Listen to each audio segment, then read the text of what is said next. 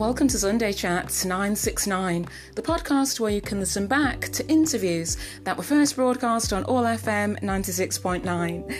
We are an award-winning community radio station based in South Manchester, and coming up on today's episode, we are chatting to the fantastic author and playwright Kenton Craig ahead of his performance from Manchester's spectacular new Christmas production, Bare Left, which will be featured at 53 Twos.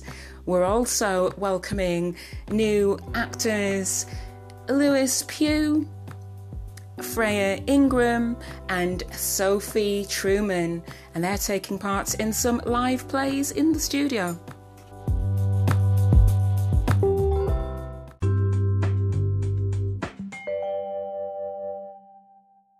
Hey, you're listening to the Sunday Tea Show right here on 96.9 All FM, on your radio, allfm.org, wherever you are in the world, online with me, Ruth O'Reilly. I'm delighted to be keeping you company. And my special guests live in the studio today are the fantastic, terrifically talented actor and playwright Kenton Craig. You haven't heard us yet, Ruth.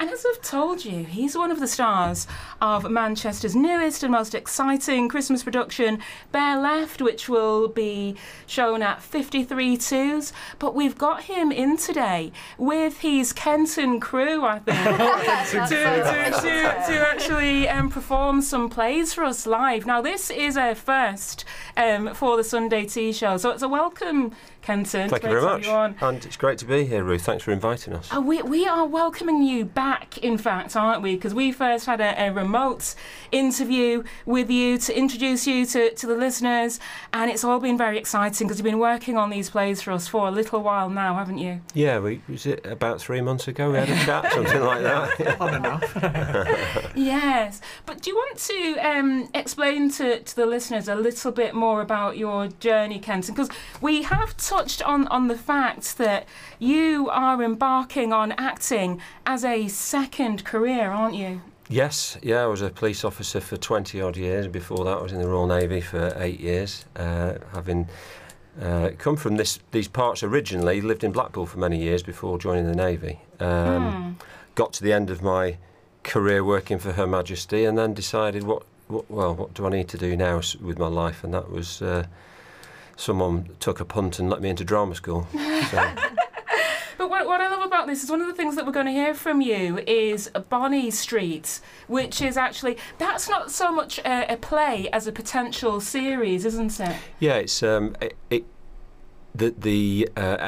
called it episode 1. What we've got today, and that's because it's based around a police drama. Obviously, I've got a lot of knowledge and experience of policing and issues in society, and I guess Bonny Street episode 1 is just the first dip of a toe in the water for writing what could turn into an episodic drama, whether that be on radio or if there's any TV producers out there listening to this. You never know. On a Sunday, yeah. Well, I love the fact that you're kind of using all your knowledge from the police force and combining it very effectively with your acting knowledge now. So it's a combination of both. I listened to this, Kenton, and it does feel like you're leaving us wanting more. It definitely looks like as if we will want a series 2 of it. I think episode 1, any good drama will just introduce a few main characters and then leave the audience wanting more, Ruth. That's what I was always saying. Fantastic. So can we hear from Kenton's crew then? I'm going to write that down. Yeah, that's going to be our band name now. Yeah, so first of all, we've got Lewis, isn't it? Lewis, yeah. Welcome to Sunday Tea Show. Great to speak to you today. Thank you for having us. What's your name, It's Freya? Yeah, that's me. Yeah, Sophie. And Sophie. What's it been like working with Kenton? I've seen you performing just now in the performance space. Is Kenton a bit of a slave driver? Definitely, yeah. We don't have breaks ever. He's brilliant. He's brilliant. Because we all met at drama school, together. So we've had the honour to perform with our Kenton before, and luckily he cast us a line to help us out on this project. It's completely the opposite. These guys are so inspirational. Going as I did at the age of 51 going into drama school scenario with some 20-somethings. Are you all still in your 20s, I think? We are. Yeah. And, you know, some might think as an older, more mature entrant, it can be a bit challenging, but these guys were so welcoming, and they're really, I think, without wanting to speak out of turn, we're like a little family. No, I get that vibe from you already. And you were saying, Kenton, when I first interviewed you, that they really took you under their wing, and that there's almost not really a difference age-wise when you're performing. That's other than the fact that I'm a bit slower getting up off the floor, for example. No, I think we all... Ruth, you should have seen him when he was pretending to be a giraffe for wow. at least half hours at a time. Least said the better. Wow. So do you want to tell us a little bit about your performances today? Yes, so I think we've heard about Bonny Street already, and then we've written a comedy which is called Uncivil Servants. Oh, okay. Or The Uncivil Servants. I'm not sure if it's a working title. It's a working title, yeah. And it kind of sees these 4 characters who are based in an office, and it's just looking at their chats. It's kind of about the chats that you might overhear at work, or the chats that you kind of just have with these people who, out of work, you might not actually be friends with, but when you're at work, you can have this quite tight relationship. So this typical water cooler conversation kind of thing. Yeah. Wonderful. And I think what's great about the fact that you're doing some comedy for us today is Bonny Street is a bit serious on the serious side, isn't it? So we are going to balance things out a bit. Okay, so shall we have a random Christmas track for you to warm up, or do you want to get into it? I think a nice Christmas track would be a lovely way to start. Okay, so we'll have a bit of Nat King Cole.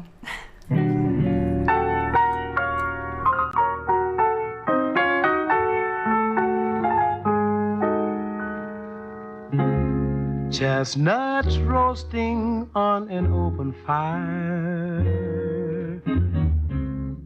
Jack Frost nipping at your nose, Yuletide carols being sung by a choir, and folks dressed up like Eskimos. Everybody knows a turkey and some mistletoe help to make the season bright. Tiny tots with their eyes all aglow will find it hard to sleep tonight. They know that Santa's on his way. He's loaded lots of toys and goodies on his sleigh. And every mother's child is gonna spy to see if reindeers really know how to fly.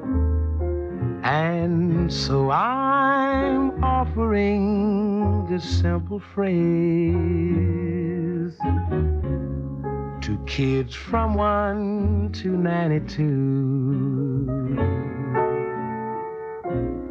Although it's been said many times, many ways, Merry Christmas to you.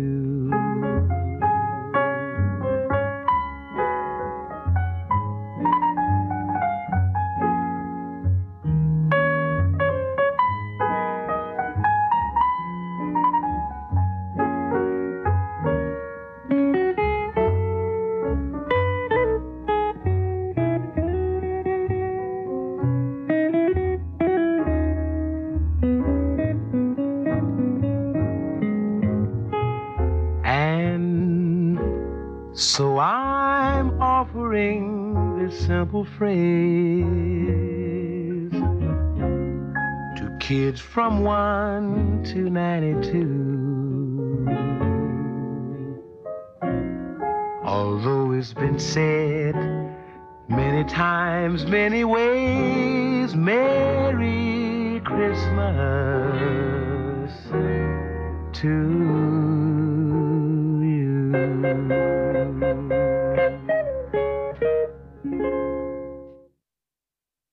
Christmas song there by Nat King Cole. You're listening to the Sunday Tea Show right here on 96.9 All FM, on your radio, allfm.org, wherever you are in the world, online, joined by me, Ruth O'Reilly. And my special guests live in the studio today are the fantastic Kenton Craig and his special crew. Made up of Lewis, Freya and Sophie. And we are having a first here at All FM. We are having some live plays right here in the studio, and the first one up is a comedy piece titled Uncivil Servants.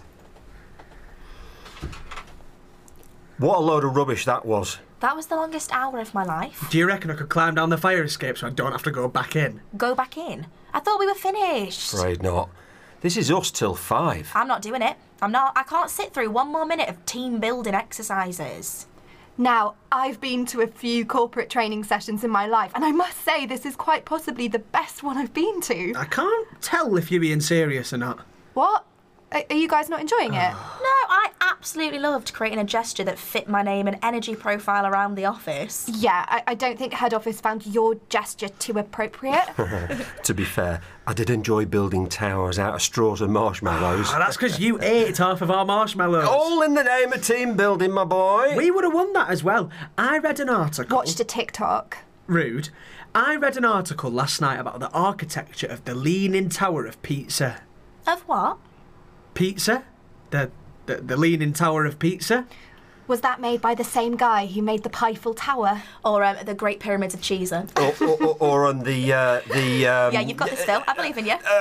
Dig deep, Phil, dig deep. The Great Barrier Beef. Yeah. I thought that was all right, though. The Leaning Tower of Pizza has more structural integrity than your joke, Phil. Wow, 2 rubbish jokes in a row. Anyone got any more? I'll tell you what is a joke. The fact that us 4 have to do this team building because an unknown source Carly from sales told head office that an anonymous member of staff Ellie from customer services didn't bring gluten-free cupcakes on her birthday. So Carly, the unknown source felt excluded. Come on, guys, I don't really think it's that bad. Would you rather be having fun doing this or sitting at your desk? Sitting behind my desk. No, Phil, come on. There must be something else you've enjoyed this morning. Well, I suppose I did enjoy the trust falls. That's only because you let John Cooper fall on his arse. Oh, serves him right for using the last of the milk and not replacing it. This isn't the point of team building, guys. We're supposed to be coming together as a team and not taking our grievances out on each other. No. Maybe Phil's onto something. Huh? Maybe that's how we get through the afternoon. What do you mean? We get back at everyone in the office who's wronged us through the medium of team building. That's a terrible idea. No, I quite like this idea. How are we going to manage it then? Well, it depends. What's next on the agenda, Al? I think after lunch we're doing a human knot with the lads from IT.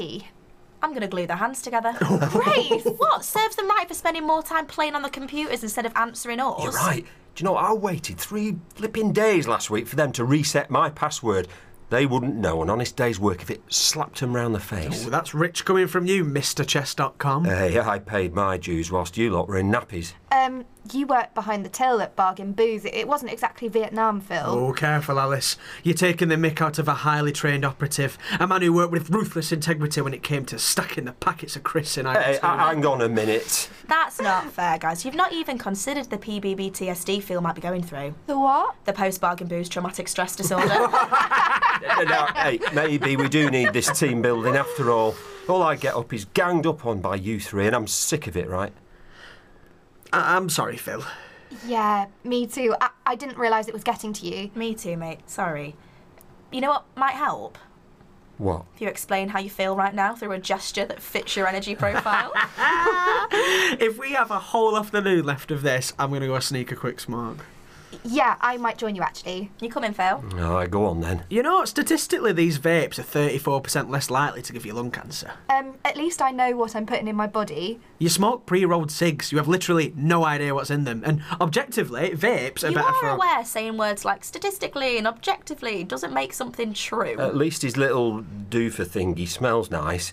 Beats you 2 coming back smelling of horrible fag-ash breath. Wow. You don't even smoke, Phil. I know, but you 3 little halfers get a 5-minute break every hour on the hour. Well, I will too, ta very much. Oh, we're the halfers. You spend half your time looking for second-hand barbecues on Facebook Marketplace. No, I never. And the other half losing to 10-year-olds on chess.com. Right, well, I see where I'm wanted. You plonkers enjoy smoking yourselves into an early grave. You know, Phil, just by sitting with us, you probably smoked hundreds of packets through second-hand smoke. Statistically, that increases your chance of getting lung cancer by 20 to 30%. Ooh, I thought we weren't allowed to use words like statistically. Well, I am, because I don't get all of my information from TikTok. It's YouTube Reels, but whatever.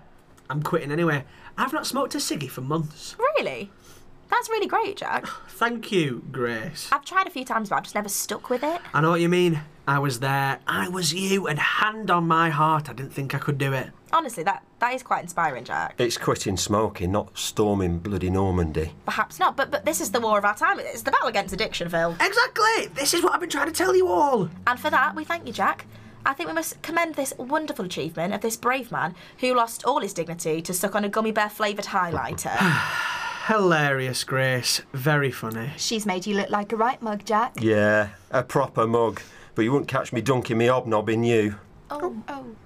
Oh, Phil, you dirty bugger. No, not like that. Don't worry, Phil, this is a safe space. I didn't mean... Except you are going to have to disclose this to HR. They get a bit tetchy about workplace relationships. Because you know what happened to Diane and Mark Kahn from accounting when they got found out? Sacked. Straight out the door with no pay. Home bargains. That's where they are now. And that, my friends, is not a place for love to blossom.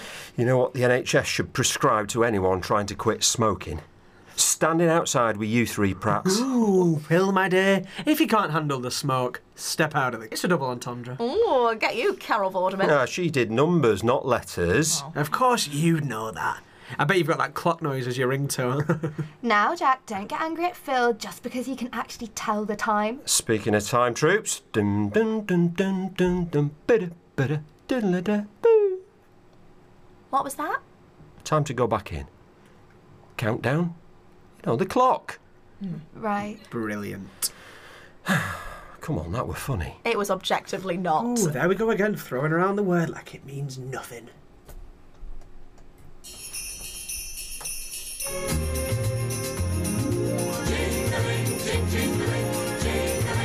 Just hear those sleigh bells jingling, ring ting tingling too. Come on, it's lovely weather for a sleigh ride together with you. Outside the snow is falling and friends are calling you. Come on, it's lovely weather for a sleigh ride together with you. Giddy up, giddy up, giddy up, let's go. Let's look at the show. We're riding in a wonderland of snow. Giddy up, giddy up, giddy up, it's grand, just holding your hand. We're gliding along with the song of a wintry fairyland. Our cheeks are nice and rosy and comfy cozy are we. We're snuggled up together like birds of a feather would be. Let's take the road before us and sing a chorus or two. Come on, it's lovely weather for a sleigh ride together with you. There's a birthday party at the home of Farmer Gray. It'll be the perfect ending of a perfect day. We'll be singing the songs we love to sing without a single stop at the fireplace while we watch the chestnuts pop. There's a happy feeling nothing in the world can buy when they pass around the coffee and the pumpkin pie. It'll nearly be like a picture print by Currier and Ives. These wonderful things are the things we remember all through our lives. Just hear those sleigh bells jingling, ring ting tingling too. Come on, it's lovely weather for a sleigh ride together with you. Let's take the road before us and sing a chorus or two. Come on, it's lovely weather for a sleigh ride together with you. Come on, it's lovely weather for a sleigh ride together with you. Come on, it's lovely weather for a sleigh ride together with you. Andy Williams there with Sleigh Ride. You're listening to the Sunday Tea Show right here on 96.9 All FM with me, Ruth O'Reilly, and my special guests live in the studio, the fantastic Kenton Craig and his crew, who combine of Lewis, Freya and Sophie. Well done on that first performance, guys. Really loved it. Been hearing Craig talking about you rehearsing for a long time now, so it was great to actually see it in action. And Kenton also explained to me that this one wasn't one that he actually wrote alone. It was a combined team effort, and I loved that. So do you want to tell us a bit about what that process was like for you and what made you decide on that particular scenario, that particular genre? Yeah, definitely. It's interesting writing for radio because I've done some writing before, but more for like stage and screen. So it's different when you're writing just for radio, obviously, because you can't see anything. And like even when we were writing it, there was jokes we'd come up with, but they'd rely too heavily on a little look, like a look or like a nudge or something. So it's almost working out how to like unpersonify the words and make them just visual gags. Yeah, no, I got that with your intonations and stuff like that. Yeah. So that was quite interesting. And what you were saying as well is it's kind of based off the back of the fact that you are quite a close-knit team to work with in your performances, in your training as well. Yeah. Yeah, for sure. Do you say that? Yeah, I feel like because obviously we did 15 months together, it's a lot of the stuff that we would do, we were thrown into some wild situations. So I feel like having that kind of fun banter like relationship between the lot of you find yourselves bonding quite well over that, and I think people in any work sort of space have that. Sometimes you spend more time at work, it feels, than with like your family at home, so you kind of have to like latch onto those little bonds, and they're those little bits that get you through the day, of those little jokes, even if it's sort of you feel like someone's taking the mick out of you, but you kind of look forward to that little interaction with those people. And I think as well, from your performance, it feels like you had a very strong sense of each other's strengths and weaknesses in a way as well, so you were kind of like helping each other out with that. What's your experience with this being Freya? Well, because I'm actually the only one here who didn't write anything, which is quite amusing. However, no, you did. You did. So we just so Freya won't say it herself. She did write something, but we took a vote and decided that it was going to be that one. No, we didn't take a vote. That's fine. That's okay. I get it, guys. No, we didn't at all. It was a great piece. It was just it wasn't completed, I think. Yeah, not for this one. But it's really fun. I can approach it from the acting perspective and from performing in radio, because I'm at the moment, this year has been about trying to launch myself into like the voice acting side of things. Right, okay. Working from home. So this has been such a nice opportunity, and it's lovely reading words that have been written by people who I know so well. Yeah. Radio is always, as you were saying before, it's a particular challenge without the visual aspect, but I think it makes you guys work harder as writers, and it makes you work harder as an actor, and I think it's such a space for developing the craft, and like if this is the early stage of, you know, whatever it could become, like a TV series, for example, for you, Kenton, and like this one, I don't know, it could become anything. It's got legs. It definitely has legs. Millipede. And so. Well, in the old days, pre TV, you know, pre-screen, radio was it, wasn't it? Yeah, that was it. I mean, this would have been the mega performance of the afternoon, if you like to take it back to the 50s or something. Yeah, so, and it's where writers and actors would have honed their craft before it then went onto a stage. So, you know, radio in a lot of circumstances would have come first. Yeah, and I think that there is something very invigorating about creating the kind of theatre in the mind based on the voices and stuff like that, and leaving the listener to fill in the gaps of what they want the scene to be or whatever. It can be anything in a sense. But I'm just wondering, when you actually go through the acting training process, do they actually put an emphasis on audio, or is it mainly visual? Is that just like is radio just like a small module? Yeah, we did like an audio module, didn't we? And we had I don't know how long was it. It wasn't that long, was it? In comparison to other modules, it was just. I think really at our drama school, at the time we were concentrating on trying to professionalise, ready to go into the industry, and that was the audio module was not only to learn a little bit about microphone technique and acting in an audio sense, because you'll have seen us, we weren't just sat reading a script then, we were trying to act. Yeah.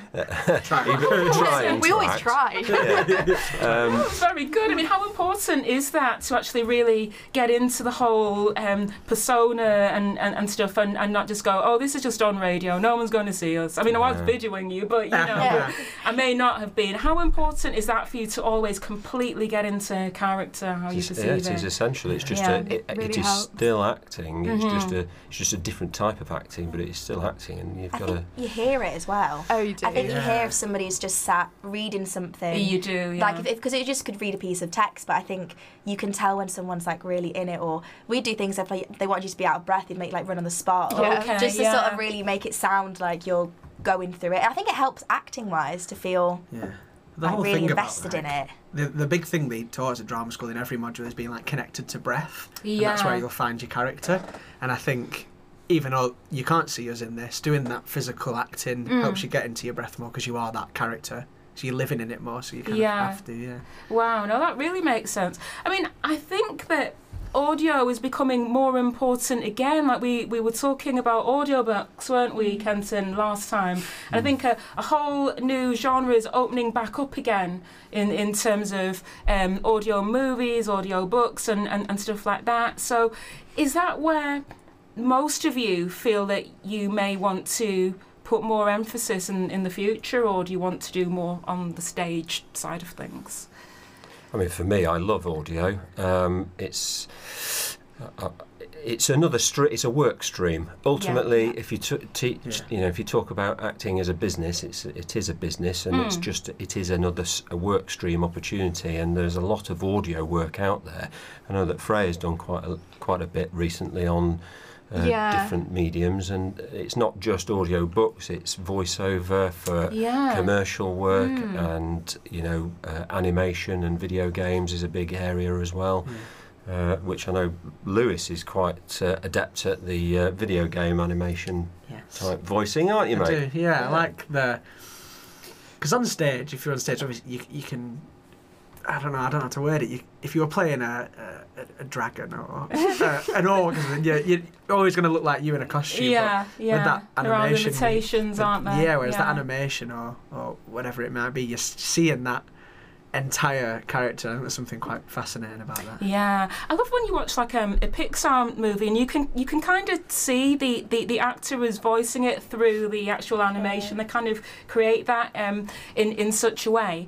But I'm like really curious about what's made all of you go into acting. I'm assuming that that you three have not really had another career the way Kenton has, because you're too young too in a sense. But have you always kind of wanted to be in acting, all three of you? I think I have. I just suppressed it for a long time. Okay. Because I was like, I always loved it at school, and I'd do all the productions, and it was always where I felt most at home. But then it was very much like, oh yeah, that's totally not realistic, and that could never be me. And it wasn't actually until COVID happened, and I'd just graduated, and I'd moved home back to my home with my parents, and I'd started teaching, which I still do, and I'd started an office job, which I didn't hate it, but like it was not me. And it was only then, when all of these things had come together, that I was like, I'm never going to be happy unless I try. And that's why I applied to drama school, got in, ended up in at what was Alra, now Rose Bruford Wigan, and met all of these amazing people. And I don't think if I hadn't had the experience I had there, I don't know if I would have carried on, because everyone was so amazing in that group. And so that's me. Yeah, I mean, it's very interesting that you found the idea that, yes, this is what you want to do during COVID, because I think so many people were kind of feeling quite insecure, weren't they, during that time? The theatres were closed, didn't know when they were going to be open. People that were actors were thinking about doing other jobs. So it was an interesting time to actually decide, no, this is exactly what I want to do. I mean, I think it took away some of the stress of like, I wasn't worried about failing, because nothing was happening and no one was doing anything and everyone was at home, so I think I thought less about it. Right. It also meant I could do all of my auditions via Zoom, which was great because it just took the cost right down. As you guys know, like, auditions are so expensive for drama school. Right. And it's a real barrier, especially for any working class actors. Like, it's so I think that was a fantastic opportunity in many ways that COVID created, even though the arts was slowing down. Yes. From that perspective. Yeah, it just gave you the space to be yourself, more or less. Did you start your acting journey before COVID, Kenton, or is all this? Well, my acting journey, started as a pink fairy in the local pantomime society. And this was for Christmas. So was this kind of like your Christmassy anniversary then? Well, I'm just thinking, I mean, not to take it too serious, but my dad died just over 10 years ago, and that moment in my life was like, as you do, if you lose a close family member, you reassess maybe about what's important. And I was in a job that was quite serious and quite negative at times, being in the police, and I thought I need some positivity in my life, and I ended up going into the Pantomime Society locally to me in Devon, and sort of introducing myself on the coattails of my daughter, who was going into. Keen, was she? No. She wouldn't let me go the first time, and then the second year, I said, no, I really want to come. She said, well, just don't talk to me when we get there, for crying out loud. And then when they discovered I could do a bit and I could sing and I got a bit of street cred with her friends, she then allowed me to speak to her at the rehearsal. So it was an interesting. So that was my start as a pink fairy with 3 lines. I love that. I love that you kind of obeyed your daughter and stayed in the background. As all good fathers do. And then, for someone that began his career in the police force, it's not necessarily what you'd want to do, be a pink fairy. Well, no. I mean, it's. Some say as a police officer you're acting your whole life anyway, because you're acting that you're not scared when inside you're terrified at times and dealing with some horrendous things.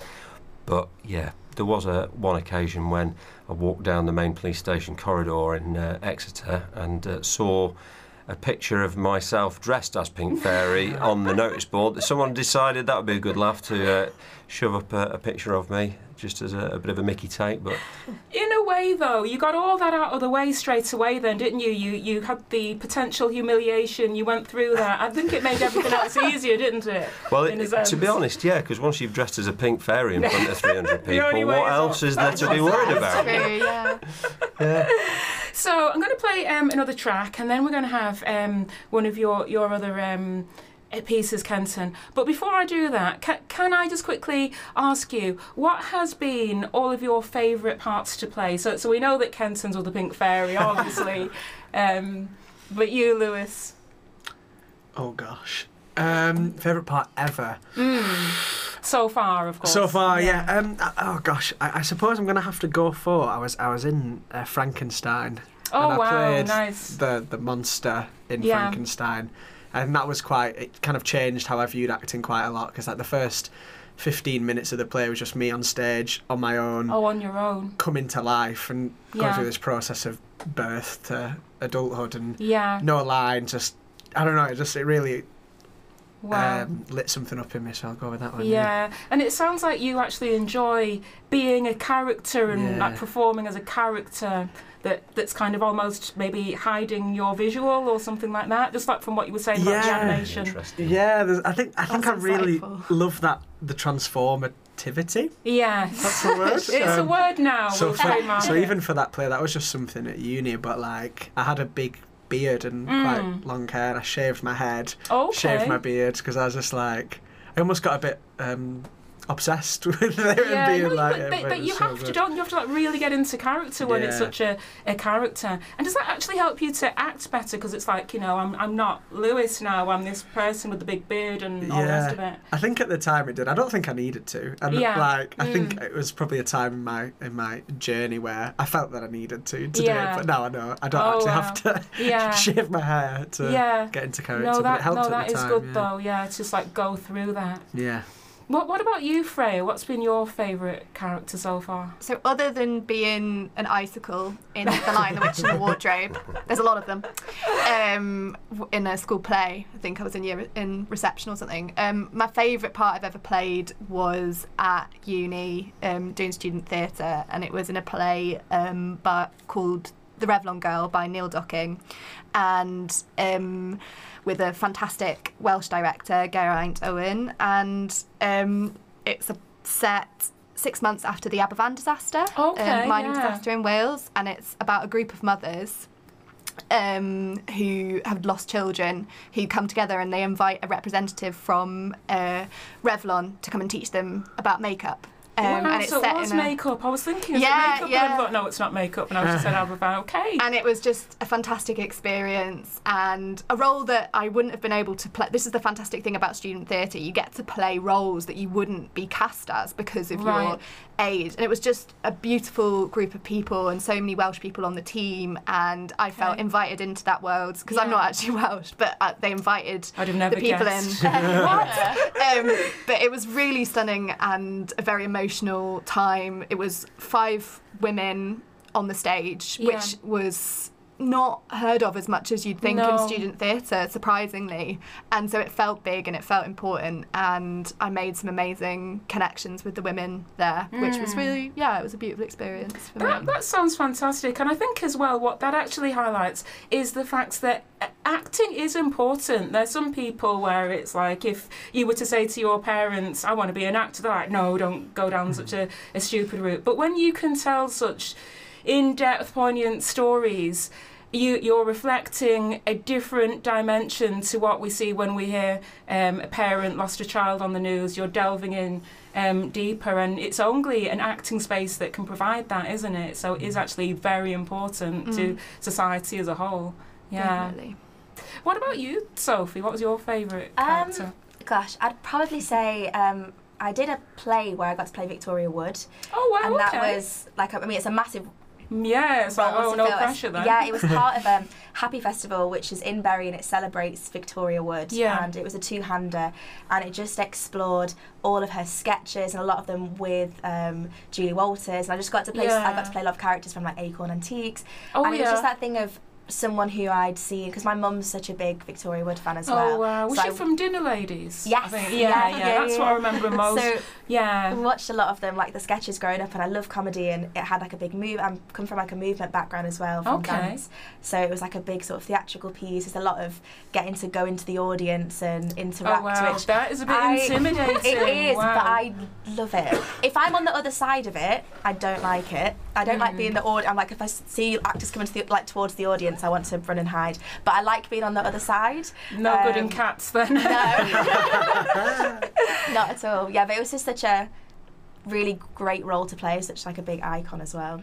And do you play the piano? Because Victoria Wood was a very big piano player, wasn't she? Yes. Can you play piano? I can play. I didn't actually have to play it in this piece. I just pretended. Right. But I can play. But it's helpful as well, because I think when you're pretending to do something like that, I guess it kind of looked relatively like I could do it. Oh, well, it's more acting, isn't it? Yeah. And I think that Victoria Wood you would have probably been quite young when Victoria Wood passed away. So your kind of basis of her character would have been slightly different, wouldn't it, from people that were... But I think as well, like, she's still, especially like her sketch shows and stuff, she's still hailed as such an incredible, not just female comedian in the UK, but comedian. Like, the sketches that she did, I feel like there's a lot of archetypes of how she wrote shows that's still used now, and also should be used more. I just think it's fun, relatable comedy that anyone in the family can sit down and enjoy. I feel like it doesn't have like an age barrier on it. Just think it's something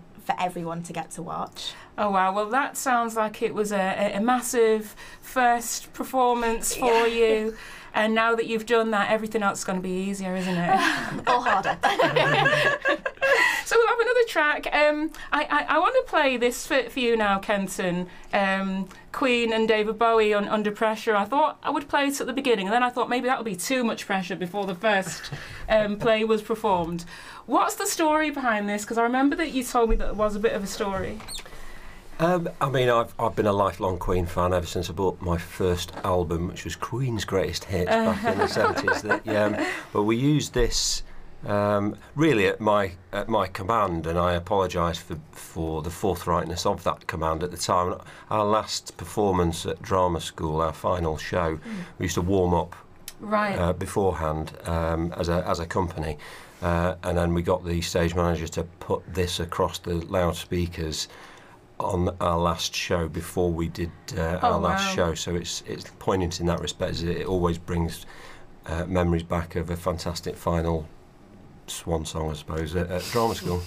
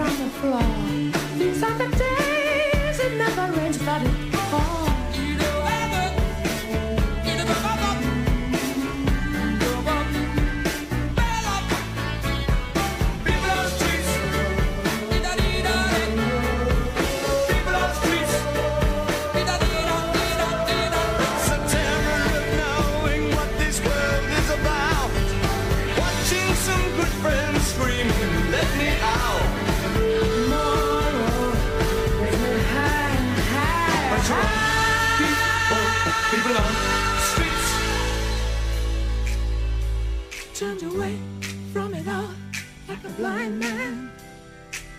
Sat on the fence, but it don't work. Keep coming up with love, but it's so slashed and torn.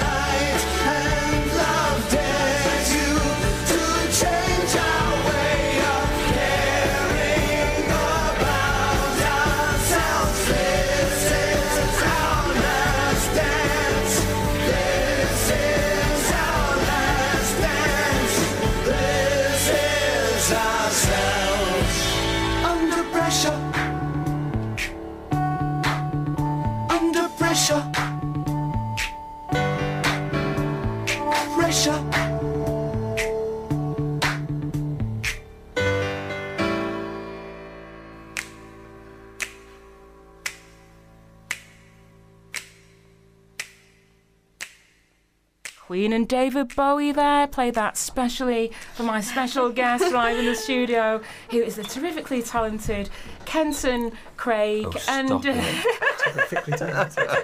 Oh, you've given up your Sunday, I've got to flatter you. But yeah, we were just talking off air about the fact that you've got to be very self-motivated when you decide to embark on the career as an actor. I mean, any job in this cost of living crisis era, any job is like, what? Let alone acting. So at the tender age of 50-something, when you decided to get into to acting, I'm very interested in the fact that you were not set in your ways and say, how can I survive? And you didn't say, oh, I need to keep doing proper jobs. It actually kind of opened up your perspective. Proper jobs. Ouch. That's what they say when they hear you're an actor. People always say, oh, don't get a proper job. The common joke is, what do you do? I'm an actor. Oh, which restaurant do you work in? No, it's a brutal industry. It really is hard. I'd encourage anybody that has any ounce of desire or has a dream, you don't have to give up everything to dip your toe in the water. There's lots of fantastic amateur theatre companies and opportunities through that. There's extras agencies if people want to sign up for things like that and get a bit of experience on a TV or film set. Wow. just to see what goes on. But the actual, I suppose recently I've come to the conclusion that I can legitimately call myself an actor now, professionally, which is a nice thing to say. And what year did you officially announce that you're an actor then? What year? Yeah. Well, this year?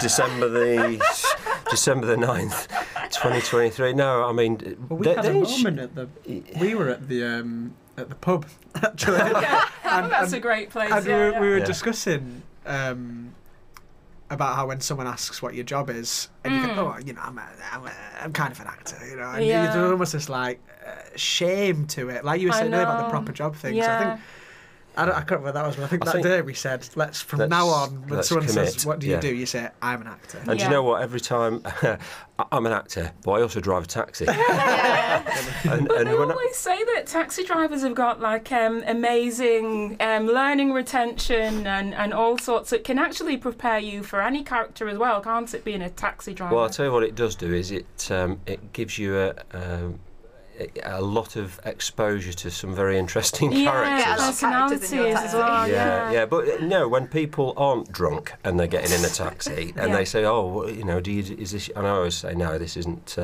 This is just a side job, And what do you? Oh, well, what's your main job?" And I say actor. Invariably, people are really interested in that, and they talk to you and they want to find out more. So it is quite.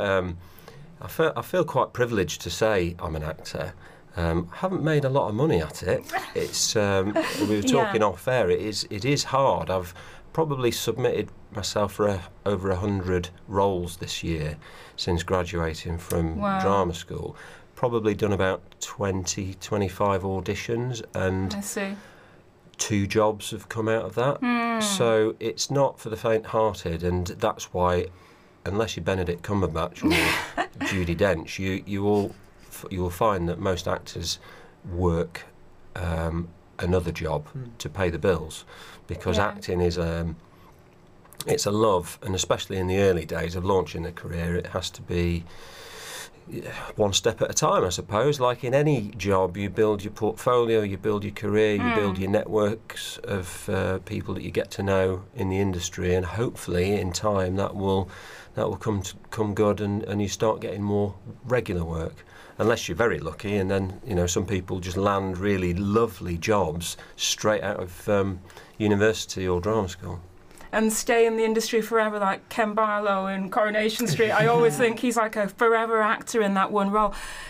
I get the impression, though, that you don't want to get typecast in one particular genre or role. You actually want to experience lots of variety in what you're doing. Well, that's the professional fulfilment and the artistic fulfilment that comes if you do manage to get different roles as an actor, because people do get stuck typecast. As an ex-police officer, the obvious choice for me oh, you can stand and look like you're a policeman because you've been a policeman for so long. But I've auditioned for half a dozen police officer roles and haven't got a single one of them. So. Oh wow! So you actually do want to act as a police I'll officer act now? as what anybody will pay me to do, Ruth. At this stage of the game, anyway. Because that was like the other question that I kind of like wanted to ask all of you. How important is it for you to audition for roles that you really want, as opposed to, oh, this is coming up, it looks like as if it would fit my schedule, let me just apply for it because it'll be a job and I'll be acting, but it's not really what you want. I mean, do you go through that, or do you always kind of go for the roles that you actually really feel that you would identify or bring the most to?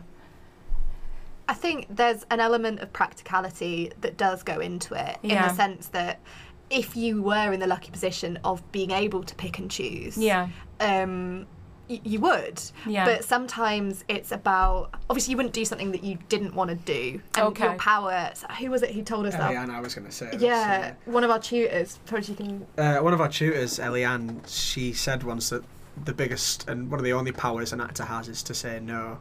Yeah. And that is difficult, as you were saying then, because there's certain jobs that you might get cast in or that you might get far in the process for, and it could be paid. So it's like, oh, you know, I might make the job, but then for whatever reason you have to say no to that. And that's when it's hard, when you have to make that choice as an actor.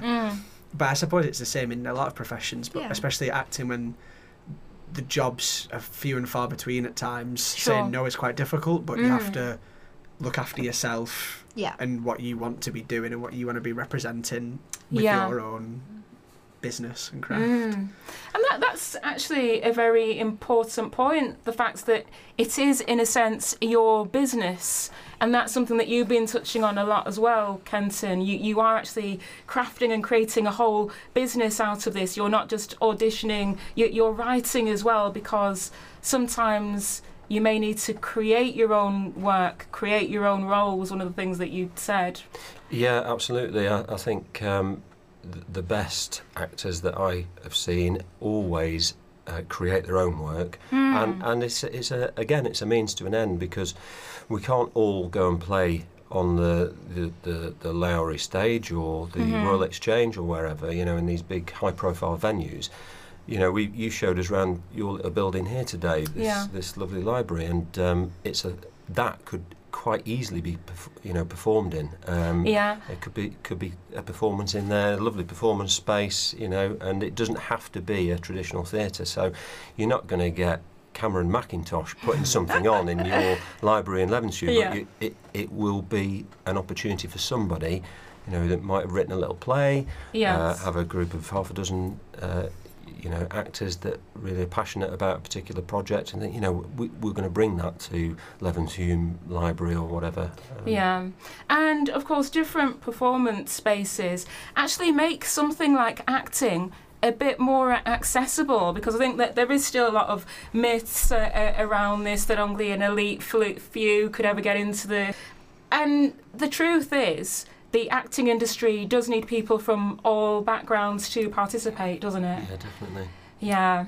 Okay, so we are going to have some ads, and then on the other side of the adverts we've got more live plays and a pre-recorded one from Kenton and his crew.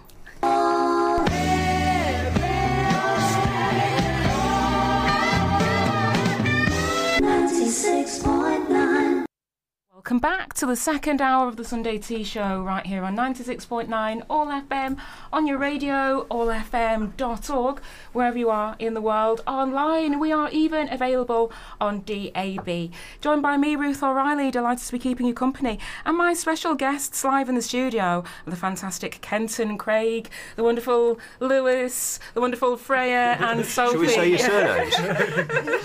Yes, let's give you the opportunity to become that little bit more famous this Sunday. Well, what's your surname, Lewis? My surname's Pew, Lewis Pew. James Bond. Yeah, that's amazing. I'm a proud member of the Kenton crew. Yeah, so you're making a song as you go as well, yeah. And Freya. I'm Freya Ingram, also proud member of the Kenton crew. Yeah, we're getting the merch sorted next time. I want t-shirts. Yeah. And Sophie. Sophie Truman, again, proud member of the Kenton crew. Third member of the Kenton crew. Member, yeah. Are you taking on any new recruits, or is this going to be solid 4 of you from now on. We'll take anyone in the Kenton crew. We're not picky. There's room for Ruth O'Reilly in the Kenton crew, personally. I'm impressed that you remember my surname. It's on the badge. Yeah. Well, my granddad in Ireland used to write plays, and that's one of the reasons why I was so interested in the idea of getting plays back on the radio. He was also one of the very first talkie in Ireland as well, so he was into acting, but his day job was a postman. I don't actually know of any actors apart from the Hollywood ones where it's only acting that's their main job. I mean, do you guys, have you embarked on that? Have you discovered anyone that's only acting and they're not that famous but they only act? I think even a lot of people who are, I'd say, predominantly actors still keep other things going, like a lot of teaching, or they might then like direct, so they sort of, I would say that their job is wholly in the performance sector, but they're not just acting. I don't know if you'd agree on that. Like, I feel like they're still, they might go into university and like teach a class there or something. Or, even people, I feel like that's the next stage up, isn't it, almost? Yeah, sort of, even people who you think are that level where they wouldn't have to have those jobs, like you said, are university lecturers as well. Yeah, that's a good point. And I guess as well, it's always good as an actor to be looking for new personalities, like what you were saying about your taxi clients. Maybe it's always kind of making you more imaginative about what you may write. Well, I think, there's 2 schools of thought. I think there's you write what you know, and obviously if you get experience of something, then you can take that experience and maybe overlay it with some imagination. Or the other school of thought is write something that you don't know, and that is a complete imagination fest, where you just let your mind go bananas and see where it takes you. Yeah. But in the case of our next piece, what we're going to play, Bonnie Street, this is kind of based on you writing what you know. Is that why you've gone on? This is very well produced. It just, are you thought how to do all this with the sound effects and the music and all the rest of it? Are you thought all this in acting school, or is this you actually researching and blending it all together? It's kind of self-taught, really, the editing process. It came on the back of the audio training that we did.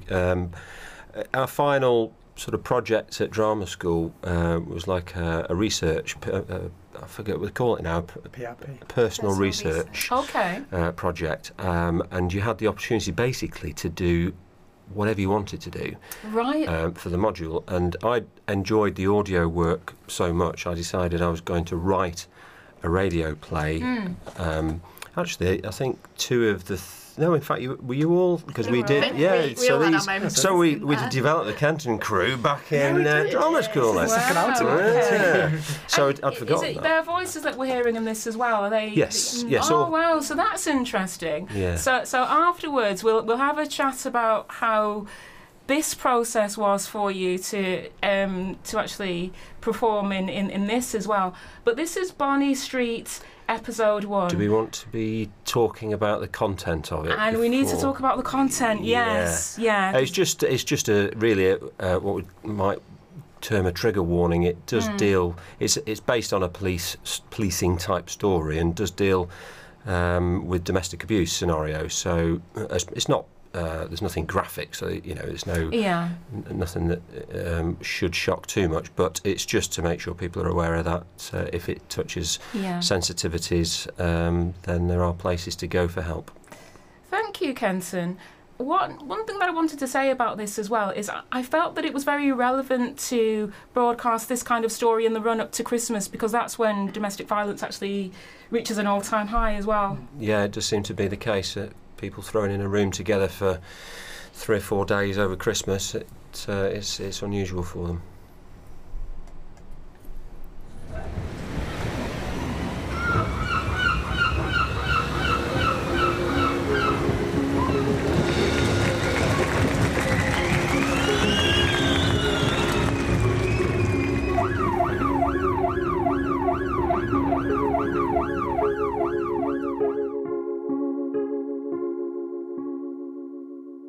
Kev, you've got Alpha X-ray 3-6. Jim, can you take 4-5? Ali, you're 3-5. Bob, sorry pal, you're covering the front desk because Martha's off sick. You're joking me, Sarge. This is the 3rd time this month. And? Well, I'm just fed up with it. Why can't someone else do it? Because I'm sending you. Problem with that, lad? No, Sarge. Anyway, I'll give you time to get your admin done. For instance, that assault file the CJ Sergeant emailed me about, won't it? I suppose so. Ali, can you bring me a pasty at Ref's, please? Traditional or chicken? Hey, have you tried their vegan sausage rolls? They are amazing. Vegan? No, thanks. Just a traditional pasty, please, mate. OK, no probs. Ali, can I have a word? What's up, Sarge? Last night, there was another 3 calls to George Street. The boss wants something done about it because he's going to end up killing her. And because we keep getting called, it'll look bad on us if we haven't done everything we can to resolve it. What more can we do? They won't accept help. From what people say, she won't even make a complaint and there's never enough evidence to actually do anything. I know all that, but we just need to make sure we actually do everything possible to avoid a serious assault. Want me to do a welfare check this morning? Well, yeah, but I also think we need to do a bit more than just a welfare check. We need to put some extra resource into it, put a plan together or something. If it's written up properly, we'll be covered, and the boss might put some budget in for overtime if you want it. Why me? Why not Bob or Jim or one of the others? I just think Sheila Francis will take more notice of you. You know, being a woman. Sarge, that's not really on. Ali, I've come to you because I can trust you'll do it. OK? OK, I'll drop round to check when it comes light, but I'll need to do some research in the office first. OK, well, not too much inside mine. We've already lost Bob to the desk.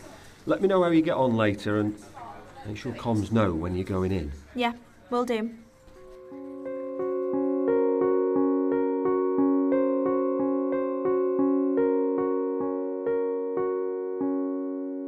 Yes, of course, Mrs. Fern. The problem is that... Well, no, yes. Look, the way we have to investigate this is by going to see the complainant to take enough details to... Yes. We will, of course, support their decision, but I'd really like to identify which officer it was rather than... OK. Let me make some inquiries and I can make an informed decision. Sounds interesting. Victim support want to register a complaint on behalf of an as-yet unidentified victim about how a burglary was handled by an officer. The victim doesn't want anything to do with us and victim support doesn't know the identity of the officer, nor what they did or didn't do. Anyway, I heard that more calls came in at George Street overnight. Yes, boss. 1 at 11, 1 at midnight, and the last one at 3 this morning. Each time we went, there were no injuries, but it seemed to patrols that they'd both been drinking again.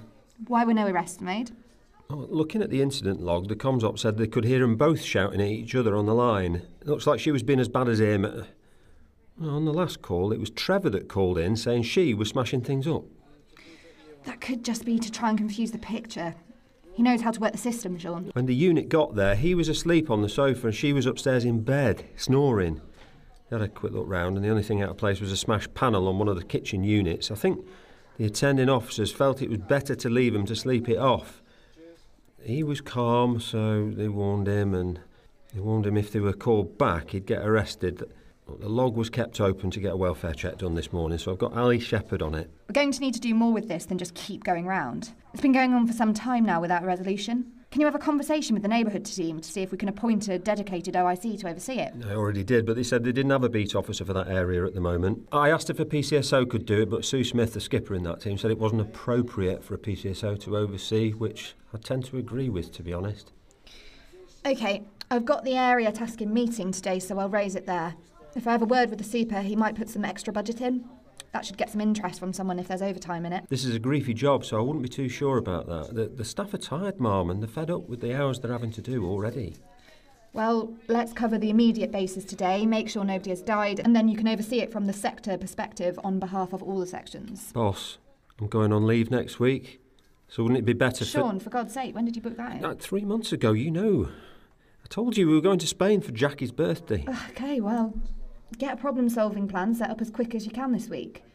Who's covering you while you're off? Oh, I'm on my own on this section, so it'll need to be an acting. Haven't you arranged anything?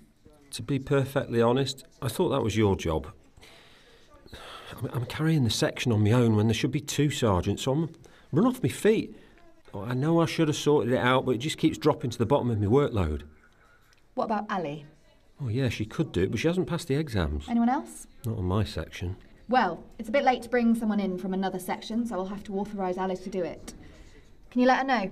You do realise that means the shift will be down to 50% staffing for constables?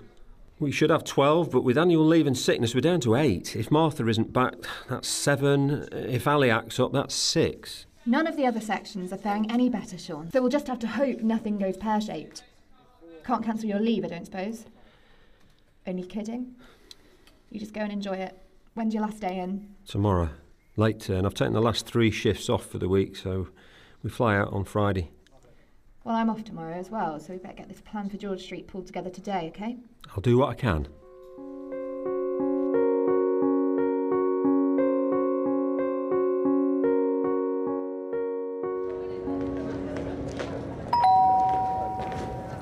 What do you want?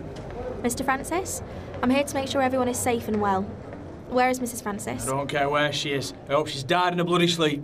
It's not very nice, Mr. Francis. Can I come in, please? Is she upstairs? Do you mind if I go back and take a look?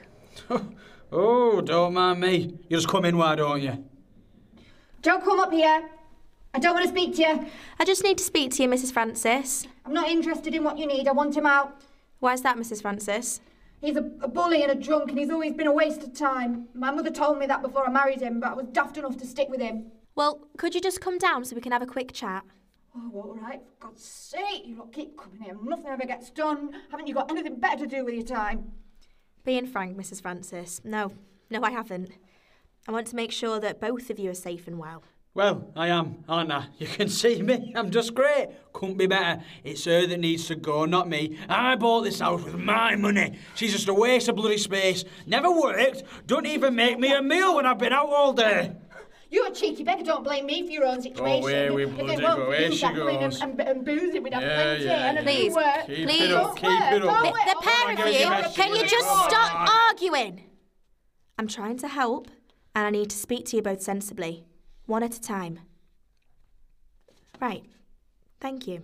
Mrs. Francis, can we go in the front room to chat? Mr. Francis, can you please stay here? In fact, I don't suppose you could make a cuppa. I've not had time for a brew this morning yet. Flipping heck, necky cow. Where do you think you are? Station canteen? OK, all right, I'll make you a cup, but she can whistle for it. Mr. Francis, that's not nice. Please, could you make us both one? I'll probably spit in mine anyway, so I don't want one. Mrs. Francis, can I call you Sheila? Yes, all right, love. We've had several calls here last night to a disturbance. It's not the first time, is it? He's just, like I say, a bully and a waster. Fed up with him. What happened then, last night? Why'd you call us? Because I want him to stop. Stop? Keeps getting drunk and abusive. What do you mean by abusive? Listen, are you married? No. Well, I live with someone, but I'm not married. OK, how long have you been with him? Nearly 5 years now. Well, we've been together 25 years. Married for 23. Ordinarily, I'd say congratulations, but I'm not sure that's appropriate in these circumstances. Has it been like this for a while? It's never been any different since... Look, love. I love him, really. I don't want him to go. We had a difficult time in the early days, and he's like this for a reason. And, look, I think you can go. We'll be all right now. Mrs. Francis, we do want to help. Both of you. But you also need to help yourselves, and we can't just keep turning up to keep the peace every night. We don't have enough resources for that. I know, love. We'll try to keep off the booze for a bit, and I'll make it up with him and stop and get him angry. Shouldn't have to walk on eggshells to stop him becoming angry, though. Can I ask you something? Yeah. You said it's been like this forever, but for a reason. What is that reason? That's not something I want to talk about, love. I don't know you, and you probably don't really care anyway. I do care, Mrs. Francis. I care very much. But I respect that if you don't want to tell me, you don't have to. Here are my contact details. Not always on duty, but if you leave a message, I will get back to you next time I am on duty. If you want to chat. Okay? OK, love. Thank you. I'll be all right. Shall we go have that cuppa now? Yeah? Here you are. I don't put sugar in yours because I'm thinking you're sweet enough already. Thank you, Mr. Francis. I was just explaining to Sheila that we can't keep seeing you two having these incidents and do nothing about it. I need to make some referrals to partner agencies like social services and domestic crisis team about these latest calls. They're here to help. Is that all okay? No, love, we don't want any help. I don't want you to refer me or Trev to anyone. I have to, Mrs. Francis. It's my job. Oh, then you can bloody well get out of my house. Now. That's right, we don't need your help, you stuck-up cow. But like I said, we're here to help, and there's been too many incidents here to just let it go. Get out! Now! You heard her. Go on, get out. Okay, I'm going. It was nice to meet you both. I hope we can help. I said get out!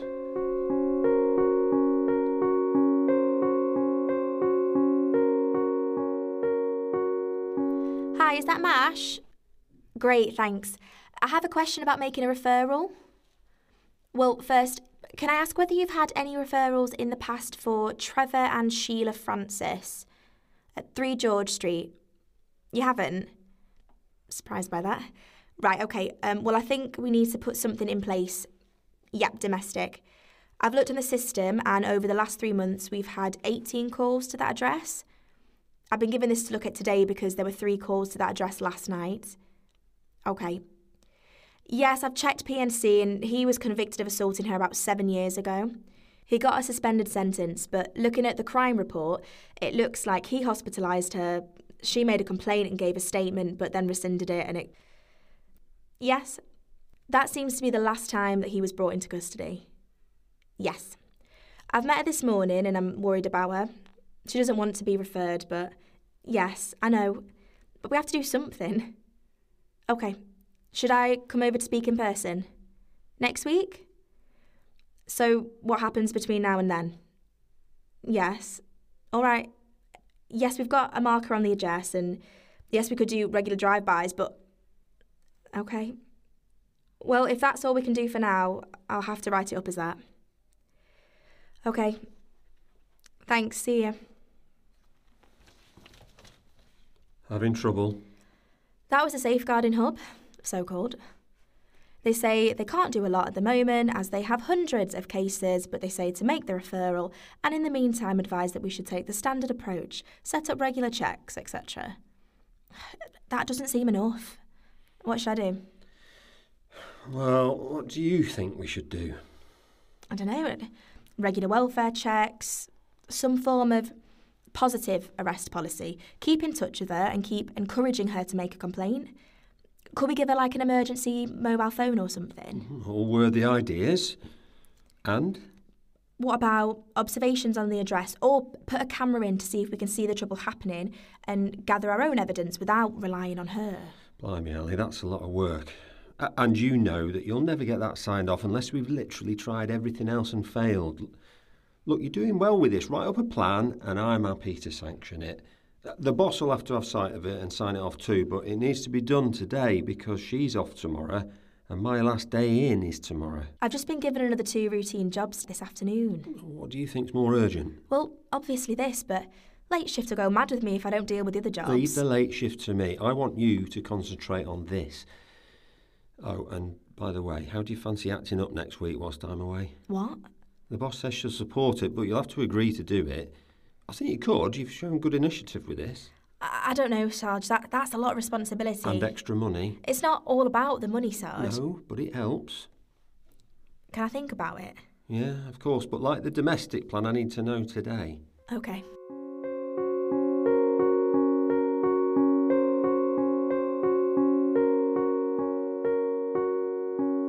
Police emergency. Go ahead, operator. Connecting landline 01253 451 600. Thank you, operator. Hello, this is the police. What's the address of the emergency, please? I need help. Can I take your name, please? Sheila. OK, Sheila. And your last name, my love? Francis. OK, Sheila. And what's the nature of your emergency? I think he's dead. Who's dead, Sheila? I think I've killed him. Bonny Street Episode 1 was written and produced by Kenton Craig. Constable Ali Shepherd was played by Sophie Truman, Inspector Walton and Sheila Francis, Freya Ingram, Sergeant Goyle by Kenton Craig, Trevor Francis and Constable Bob Bayliss by Lewis Pew.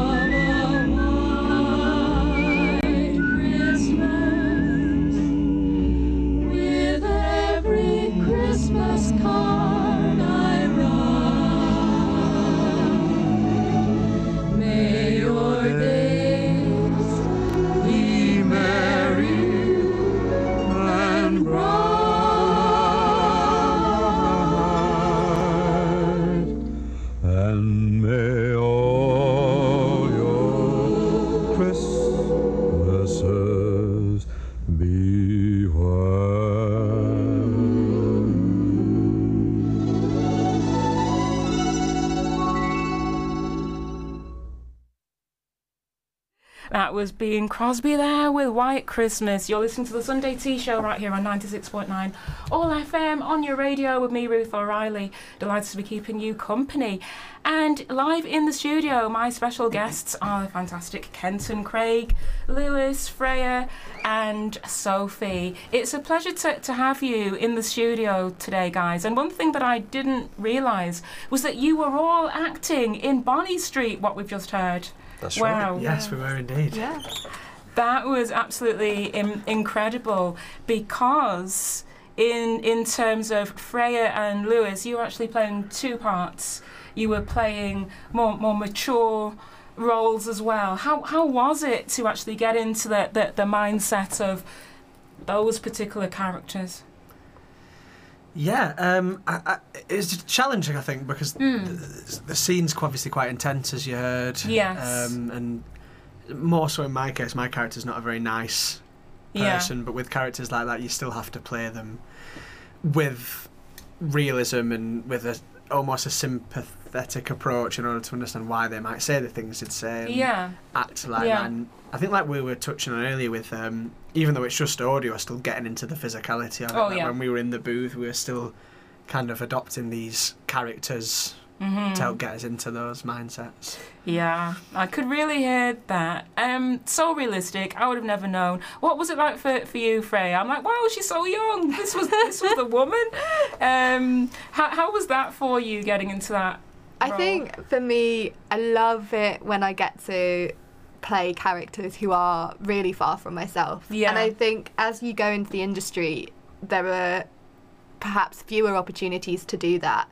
In that you often, for TV especially, it's about who could you realistically play, and I don't know if you get as many opportunities to go as far from yourself as you would like to. And I think that's why doing radio and doing this play in particular is really challenging and interesting as an actor, because you get to push yourself to that limit. And as you say, you'd have no idea what I looked like from hearing it, and it doesn't matter what I look like, it's completely irrelevant, and that is so freeing as an actor. That, I think we all found that a little bit in radio when we first did it. It was this sense of, for me, I was like, I can let go now, because I don't have to worry about anything else other than my voice. And so I really enjoy it. That is radio play at its finest. It kind of completely demonstrates why it's so important for an actor to at least experience that genre of work at some point. Yeah. In terms of this storyline, Kenton, and the crew that you compiled for this, did you write the part with these guys in mind? Were you like, I know that Freya and Louis can really do double parts and stuff like that? If I'm brutally honest, no, I didn't write those characters for them. They're actually based on, people that I've met. Right. But I had my crew, so I knew they're more than capable of pulling off the characters. So it was an easy decision to call them up on FaceTime or whatever and say, do you fancy doing this for me? And Sophie, you were the police officer that was checking on them and all that. How was that role for you? I think it's such an interesting role to play, and obviously something that I have no experience with in actual life. But I think that's why it's so great in a way that Charlie does have that experience, because when we had the script, Kenton, sorry. I know. I'm using his other name. Charlie is my first name. I just got a look at him and just said the wrong name. But I thought that he was using Kenton because it sounds a bit American. But it's actually your real. It is my name. It's middle my name, isn't it? Yeah. But yes, Kenton, apologies. Because he has that experience, it's so handy that when we'd go through the script, if there was something that we didn't quite know or we wanted to work out, he's got such this fountain of knowledge to be able to work it out. And I think you shared stories, so it's helpful to get into that character, because you can sort of see that this is like people's day jobs. This is what a lot of people have to experience. Well, I totally believe that you were the police officer that was checking up on them. So that's brilliant. But I mean, I didn't realise, I listened to this like a few weeks ago, and I didn't realise that it was the same cast that was coming in to do live. And having seen you perform your comedy sketch before that, it's like, oh wow, so they've gone from this comedic to being able to act so serious. So it's really good the way you can actually transform from one genre to another as well. I think that's really effective. Yeah. Under Kenton's orders, we're sandwiching this in. We started off with comedy, we've had the serious, and we're going to have some more comedy, aren't we, Kenton? Do you want to tell us a little bit about this piece? Well, I'll hand over to Louis, because he and Sophie are the authors, writers. Playwrights. Is playwright still a word, or is that an old-fashioned word? Because I wasn't sure. It's definitely a word. Yeah, because I wasn't sure, because that's like what my granddad used to call himself. But I thought, has that changed? I wasn't sure.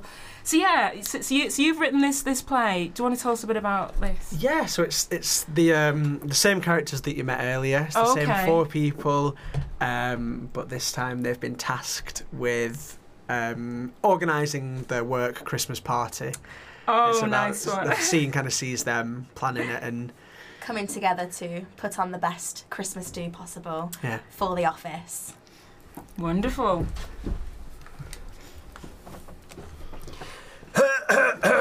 Let the first annual meeting of the Christmas Committee begin. We're organising the Christmas party, not the Hunger Games, Phil. District 12, more like District Elves. Well, that's it. You're fired from the Christmas committee. You can't fire me from the committee. Yeah, you can't do that, Grace. The boss hand-picked us for this task specifically. We're kind of like the Avengers. Yeah. All I want for Christmas is you. I've changed my mind. You're right, Grace. He's fired. Can I just check, team? Do we want Jack... Oh, wait. No. I mean Mr. Hastings. This is a big honour to be chosen specifically by him. We've got big shoes to fill. Last year's party was at Pizza Hut. And what a party it was. Unlimited pizza, bottomless pop. And we got unlimited use of the ice cream factory. I've never seen a grown man get sugar rush from a cup of vanilla ice cream and a few dolly mixtures. Look, what I'm trying to say is we could go down in history as organising the best Christmas party there has ever been at this company. Gosh, I'd follow you into battle after that speech, Phil. Yeah, Phil, very arousing. I think you mean rousing, Jack. I meant what I said. Right, OK, troops, picture this. Here we go. You walk through the candy cane doors. What's a candy cane door? You are greeted by the distant sound of bells. Do they happen to be jingle bells? A 12-foot Christmas tree stands proud in the middle of the room. The mulled wine is flowing by the bucketful. The smell of mince pies floats through the air. I don't eat mince pies. I've cut red meat out of my diet. Right, just tell me, Jack, what do you think is in a mince pie? Mince. Oh, anything else? Pie. Ah, yes, that famous ingredient. Look, pie. Come on, focus, will you? Sorry, Phil. Sorry, Phil. Look, after we've warmed our cockles with pie and booze, we venture to the cold outdoors. A snow machine paints the picture of the perfect winter wonderland. What? What's that you hear? My God, it's only a herd of reindeer trot down the street as all 40 original members of the 1984 Band-Aid signal serenade us as we swing the night away. Right, couple of issues there, Phil. Hit me. I'm all ears. I mean, first of all, not sure the budget is going to cover the expenses for all members of the original Band-Aid, plus there's the added complication that not all of them reside above the ground these days. And where exactly would we be sourcing these reindeers from? Reindeer. Sorry? Reindeer. The plural of reindeer is reindeer. You said reindeers. Do you feel better now? Oh, absolutely. Well, listen, OK, well, other than the reindeer and Band-Aid, it sounds like a winner. Oh, I forgot to mention, I would like to audition for the role of Santa Claus. Oh, audition? Well, there's very tough competition this year, Phil. I know Craig from head office has been growing out his beard specially. And Sally's husband is a professional Santa. He did Trafford Centre last year. Is that him? I've got a photo with him on my fridge. Oh, did you take your niece? No, why would I do that? I thought, being on the committee and all that, I might get some special privileges. Oh, Phil. We can't have you abusing your power on the Christmas committee in order to land the coveted role of Father Christmas himself. No, I wasn't trying to... Like you said, if you were willing to audition for the role, no one could argue favouritism played a part in your casting. Well, then, I'm ready. I'm ready to go right now. Confident, strong start, Yep. just what Santa needs. To play Santa, you need to truly know Santa. Right. How many reindeer do you have? Oh, 9. Easy. Next. What was the original colour of your suit? Green. Where do you live? North Pole. What would a naughty child get in their stocking? Well, actually, can we really deem a child entirely as I'm naughty? going to need an answer, Phil.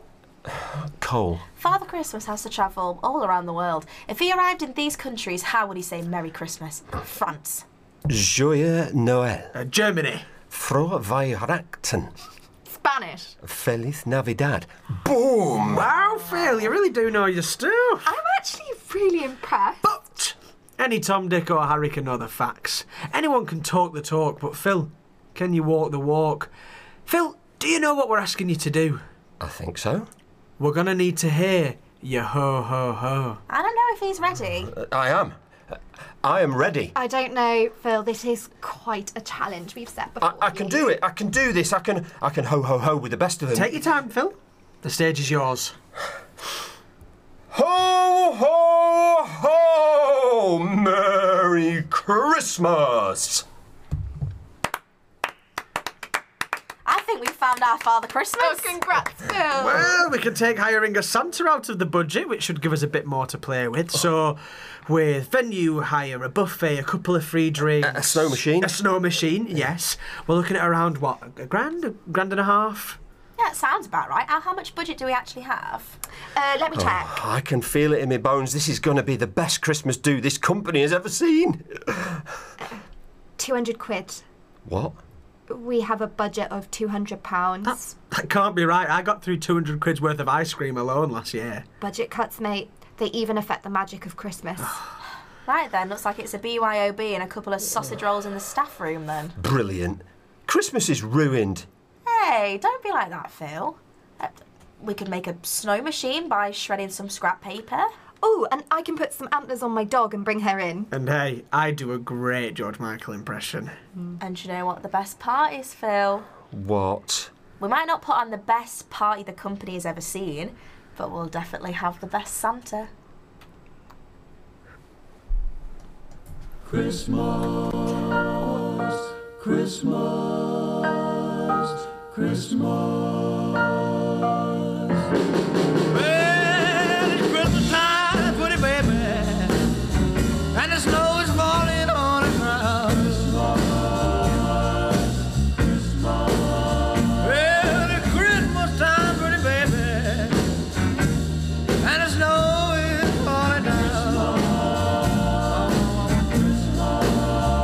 Well, you be a real good little girl. Santa Claus is back in town.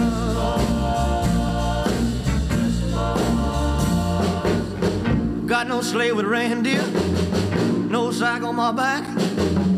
You gonna see me coming in a big black Cadillac. Oh, the Christmas time, pretty baby, and the snow is falling on the ground. Well, you be a real good little baby. Santa Claus is back in town. Christmas,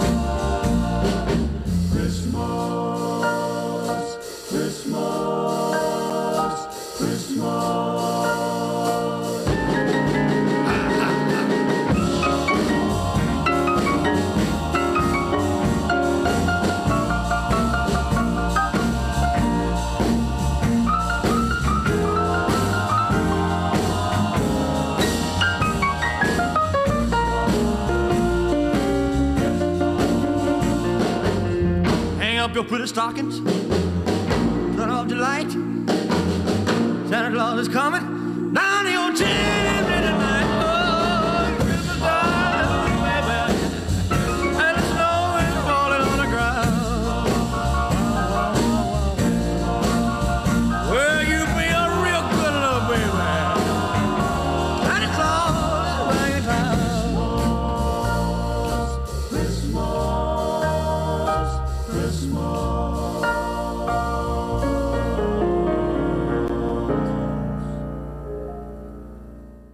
You're listening to All-FM 96.9, the real voice of Manchester.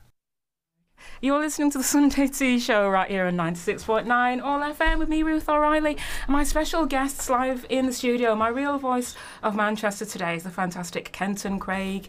And with him is lovely Lewis, fantastic Freya, and the super Sophie. Nice bit of alliteration. That Christmas play, that was a total surprise, really funny, and I wasn't expecting you to do a Christmas piece. You've done it on a deadline for us, haven't you? Yeah. Wow. What was that like? That's one of the first times of writing something quite quickly. I think there's been a number of times where we've had to write to deadlines like that. I think there's a pressure with this one, I think, more so in other things because you're writing for other people as well. Yeah. So you're not just, if how do I word it? So I guess at uni and stuff, you write essays to deadlines, perhaps, or you write things. Sure. You know, that's just you. No one else is going to get impacted by that. But with this, you're kind of writing for your company. So there's that extra pressure of making it good for the rest of your but then crew. Also, like, what would the character say? Because sometimes we'd write a line and then we'd be like, no, that's not a Phil line. That's like someone else would say that. But then also things that just came into the script because we spoke about Band-Aid the day before and then that made its way into. It's like things that had actually happened that week almost then became part of the script. It's quite nice, as kind of like. I think the way I like writing, it's nice writing with other people because I've done a lot of writing individually. Okay. So writing with someone else, it's nice because you can almost just have that conversation as the characters. Exactly. And then write down as you do it. It's quite Inception-y almost. Like you're as the characters writing it, but you're not. It's cool. Kenton's getting his name in for his other play.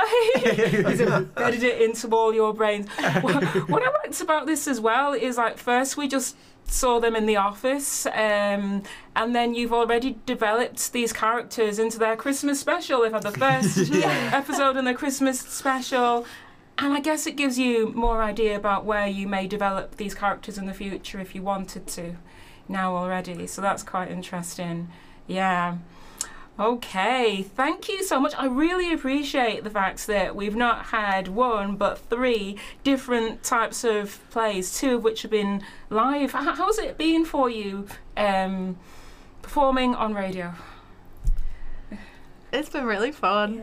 It's been really fab. This is the first time I've done something like this, and all of my audio work has been me alone in a cupboard in my flat recording audio, which is kind of sad. So it was really lovely to come together with other actors and be in this space, and it's been really fab, and it's been really lovely. Oh, I'm glad that you enjoyed it, but I really love the kind of dynamic and bond that has been built up between Kenton and the 3 of you, and we were talking about the fact that this is all off the back of the amazing course that you did, and the fact that you really did integrate the generations together in a way, and that was not a problem for you. We get ideas in our mind like, oh, it will be the younger people on one side and the older people not really accepted. So it sounds really amazing the way that you have taken Kenton under your wing, Kenton's taken you under his wing with his experience, and just how you've blended it.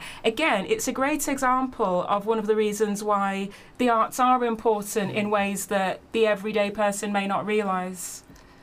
It is, for me, it was, going into that environment was scary. It was scary. I've faced some real threats in my time, but this was on another level in a way. Walking in that first day. Was that because your ego, or was it just something different? No, I think the ego thing is just a whole other story, isn't it? Imposter syndrome, and am I actually any good at this? And how have I managed to get myself here? But no, it was the scary bit is what you were saying really, is that I'm going to walk into a room predominantly of people who are probably 2 or 3 decades younger than me, and how am I going to be accepted? Am I going to be that sad older fella in the corner, or am I going to be, are they going to allow me to take part in a course? I did my bit, I think, of trying to throw myself into it fully. But it was a lovely experience in that respect. So it's an encouragement to anybody. We should not have boundaries really in society, whether that be age, race, religion, or whatever. I don't want to get into politics, but particularly, but that is one of the problems we got in society, isn't it? That there are barriers between one section of community to another, and arts is definitely a way of arts and music. I would say probably 2 of the ways of breaking down those barriers. Yeah, that's why we're called All FM, because we are for all arts, all media. And I need to tell you, dear listener, Kenton does not look that old. If you he does not. He just sounds it. And he doesn't sound it either. So yes, I was telling you off air about the fact that I'd listened to this amazing interview with Brian Cox from Succession, and he was talking about the fact that there is more older actors needed right now, but not enough people are coming forward and stuff like that. So I'm just thinking, you seem to be able to pick up you actually seem to be able to pick up these roles quite easily. You seem to be going from audition to audition, but picking up roles quite easily. One of which is a major role in a new Christmas production here in Manchester. Well, I wouldn't say picking them up easily, Ruth. If I'm honest, it's been a journey. It is total graft. You just have to keep going and grafting away and trying to audition for things. And yeah, I'm so excited to be in. It's called Bare Left, a Christmas anthology, which is going on at the 53-2 Theatre in Manchester at Watson Street in the Arches, which is a lovely space. I'd never been before a couple of weeks ago. Yeah. It's got a really cool bar that serves teas and coffees and as well as alcoholic drinks and stuff. And the theatre is a lovely small space in an arch. I guess it must have been an old railway arch. A reconstructed railway arch. And they're doing the band call in there today and continuing technical rehearsals. But yeah, so we open on Wednesday, which is the 13th of December, runs through to the 23rd of December. A couple of matinees on the Saturdays, and it's just epic. And I don't use that word lightly. It is written by a collaboration team, if you will. There's several writers of the text, but overlaid and underscored by the composer Ollie Mills, as we know him.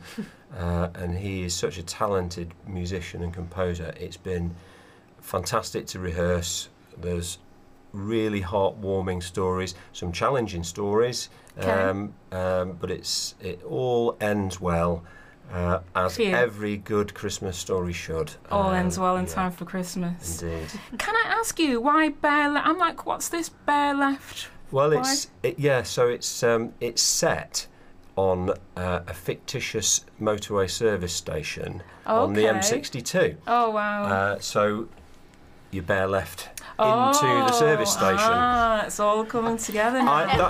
That's just my assumption. I mean, there might be something deeper that the writer no decided. Bears. No. There's no bears, as far as I'm aware. Thinking you're dressing up as a.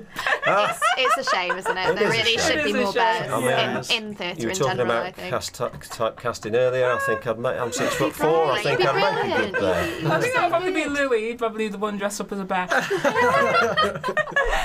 In terms of it being an anthology, though, how many stories? Oh, now you put me on the spot. I think there's, is there 16 of us in the cast? So there's about 8 different, 7 or 8, 6, 7, 8 stories intermingled throughout the whole thing. And I mean, there's a lot of lovely singing in it, solo and ensemble. And I've worked with talented people before, but the whole cast is really, really talented, and the singing is fantastic, the music is fantastic, the acting is fantastic, and it just even thinking about it now, I'm getting excited. Look how animated he is about it. But yeah, you flew past the fact that you're actually singing majorly in this. You're a tenor, did you say? You're singing on that level? Depends on whether the cold that's brewing in my chest, it might be a baritone by Wednesday, but tenor baritone. Yeah. Have you sung in productions before? Was that something that you did when you were the Pink Fairy, or was this going to be the first time? Your Pink Fairy days. I should mention I also played Aladdin, the genie in Aladdin, and Captain Von Trapp, and Daddy Warbucks in Annie, and a few of these. That's in amateur theatre, of course. I wouldn't like to profess I've played those parts professionally. The Pink Fairy is the top of the tree. See what I did there? I hope that's on your CV. Wow. So it sounds like as if this is going to be an amazing production. It's great that it's in Manchester. It's not the first production that you've done in Manchester. You did have a very alternative kind of performance where you were only a voice recently, didn't you? Yeah, there was a play at Contact Theatre called 14%, which deals with identity and race. And you're talking about having some sympathy with a character, even if they're not the most desirable. And I played a character in that was certainly exhibiting racist tendencies, but it was a vocal performance which was pre-recorded. Okay. So it was a one-woman show, if you like, on the stage in the theatre, but supported by a cast of actors that had pre-recorded vocal pieces. So was that like on the phone or something? It was on a train, actually. Oh, okay. Yeah, so it was different conversations of passengers on the train, and it was I think the premise of it was it had just followed a demonstration, a march in London, and it was the journey home for this female football player. Okay. And it was about the conversations that took place around her on the train, and indeed her conversation with her unborn child at the time. Oh, wow. Again, it's tackling some major topics. It's great use of voice, even without visual. You're demonstrating all of that in one. What's next for you all? We're nearly coming to the end of the show, so I want to quickly know what's next for you all, starting with Kenton. Christmas. A rest after Bear North. And yeah, just have a bit of time off over Christmas, and then back to the graft in the new year, I guess, to try and find some more acting work wherever that may be. Oh, wow. Thank you. I've just been on tour with a play I wrote about the Big Bad Wolf, bit of children's theatre. So we've just come back off tour from that, and then we've just got a bit more funding to go on tour with that again in the new year. So that's amazing. Yeah. So where is that being shown around Manchester or somewhere else in the northwest? It's more northern at the minute, so okay. it's based in Burnley, and then we're going up to like Blackpool and Lancaster area. It's like Lancashire County Council. Yeah. They've given us some of the funding, so we had to go in that so that ward. makes you a bit more limited. Yeah, but hopefully I'd love to bring it to Manchester. Yeah, for sure. I would love to see that. What's next for you, Freya? Ooh, nothing concrete lined up. I'm sure people will be flooding to call me to tell me how much they want me to do the next thing, and I'm sure they'll ring really soon. No, it's carrying on. I've just started a new job at a different... I also work in coffee, and I've started a new job at Feel Good Club in the Northern Quarter, and it's very much like a creative environment, lots of creative people there.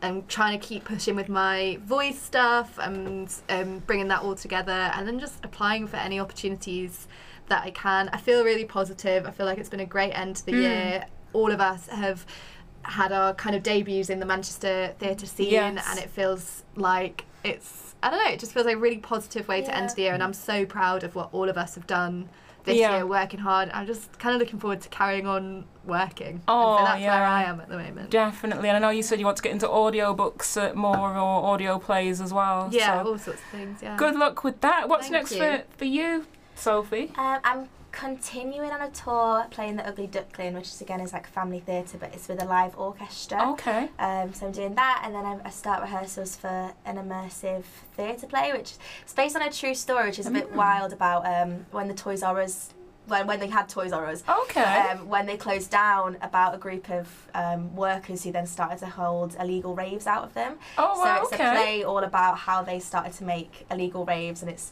got some exciting things lined up, so it should be really good. And very not me to be like playing in a rave, but that's just fun, Wow, well, good luck with that. So sounds like lots is going on for all of you. Quickly before we go, do you want to let people know again, Kenton, how they can get to see you in person and find out that you don't look old or whatever? I better shave my beard off then. Well, what are we talking? Social media or we're talking? We're talking Bare Left first of all, and then social media. If anyone wants to contact you. Well, please go on Tinterweb, 532 What's On page, Bare Left, 13th to the 23rd of December. Other than that, you can find me on Instagram and Twitter. And it's Kenton Craig. Kenton Craig actor. Yeah. Or just Kenton Craig. Is Bare Left one of these where the actors go into the audience? Because they did that a bit on the play that I went to see, or do you just stay in your space, which has got tables around it and stuff, doesn't it? There's the rate seating area, which holds most people, but I do think they are planning on a cabaret table sort of effect on the bottom. I don't think there's any audience interaction. It's not a pantomime. It is a play with a fourth wall, but there is Well, you have to go past audience members to get out because the door is over there, and there are exits elsewhere, but certainly there will be. Yeah. So you get a chance to see the actors as well.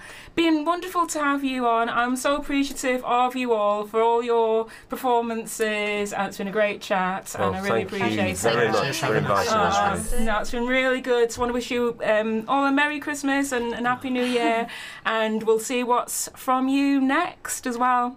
Thank you, dear listener, for listening. I've been Ruth O'Reilly, been delighted to keep you company. Coming up next week, it'll be the amazing author Nigel Cartner, and we're chatting to him about his Christmas book tour with Lost in Manchester, Found in America. Till next time, take care of yourselves.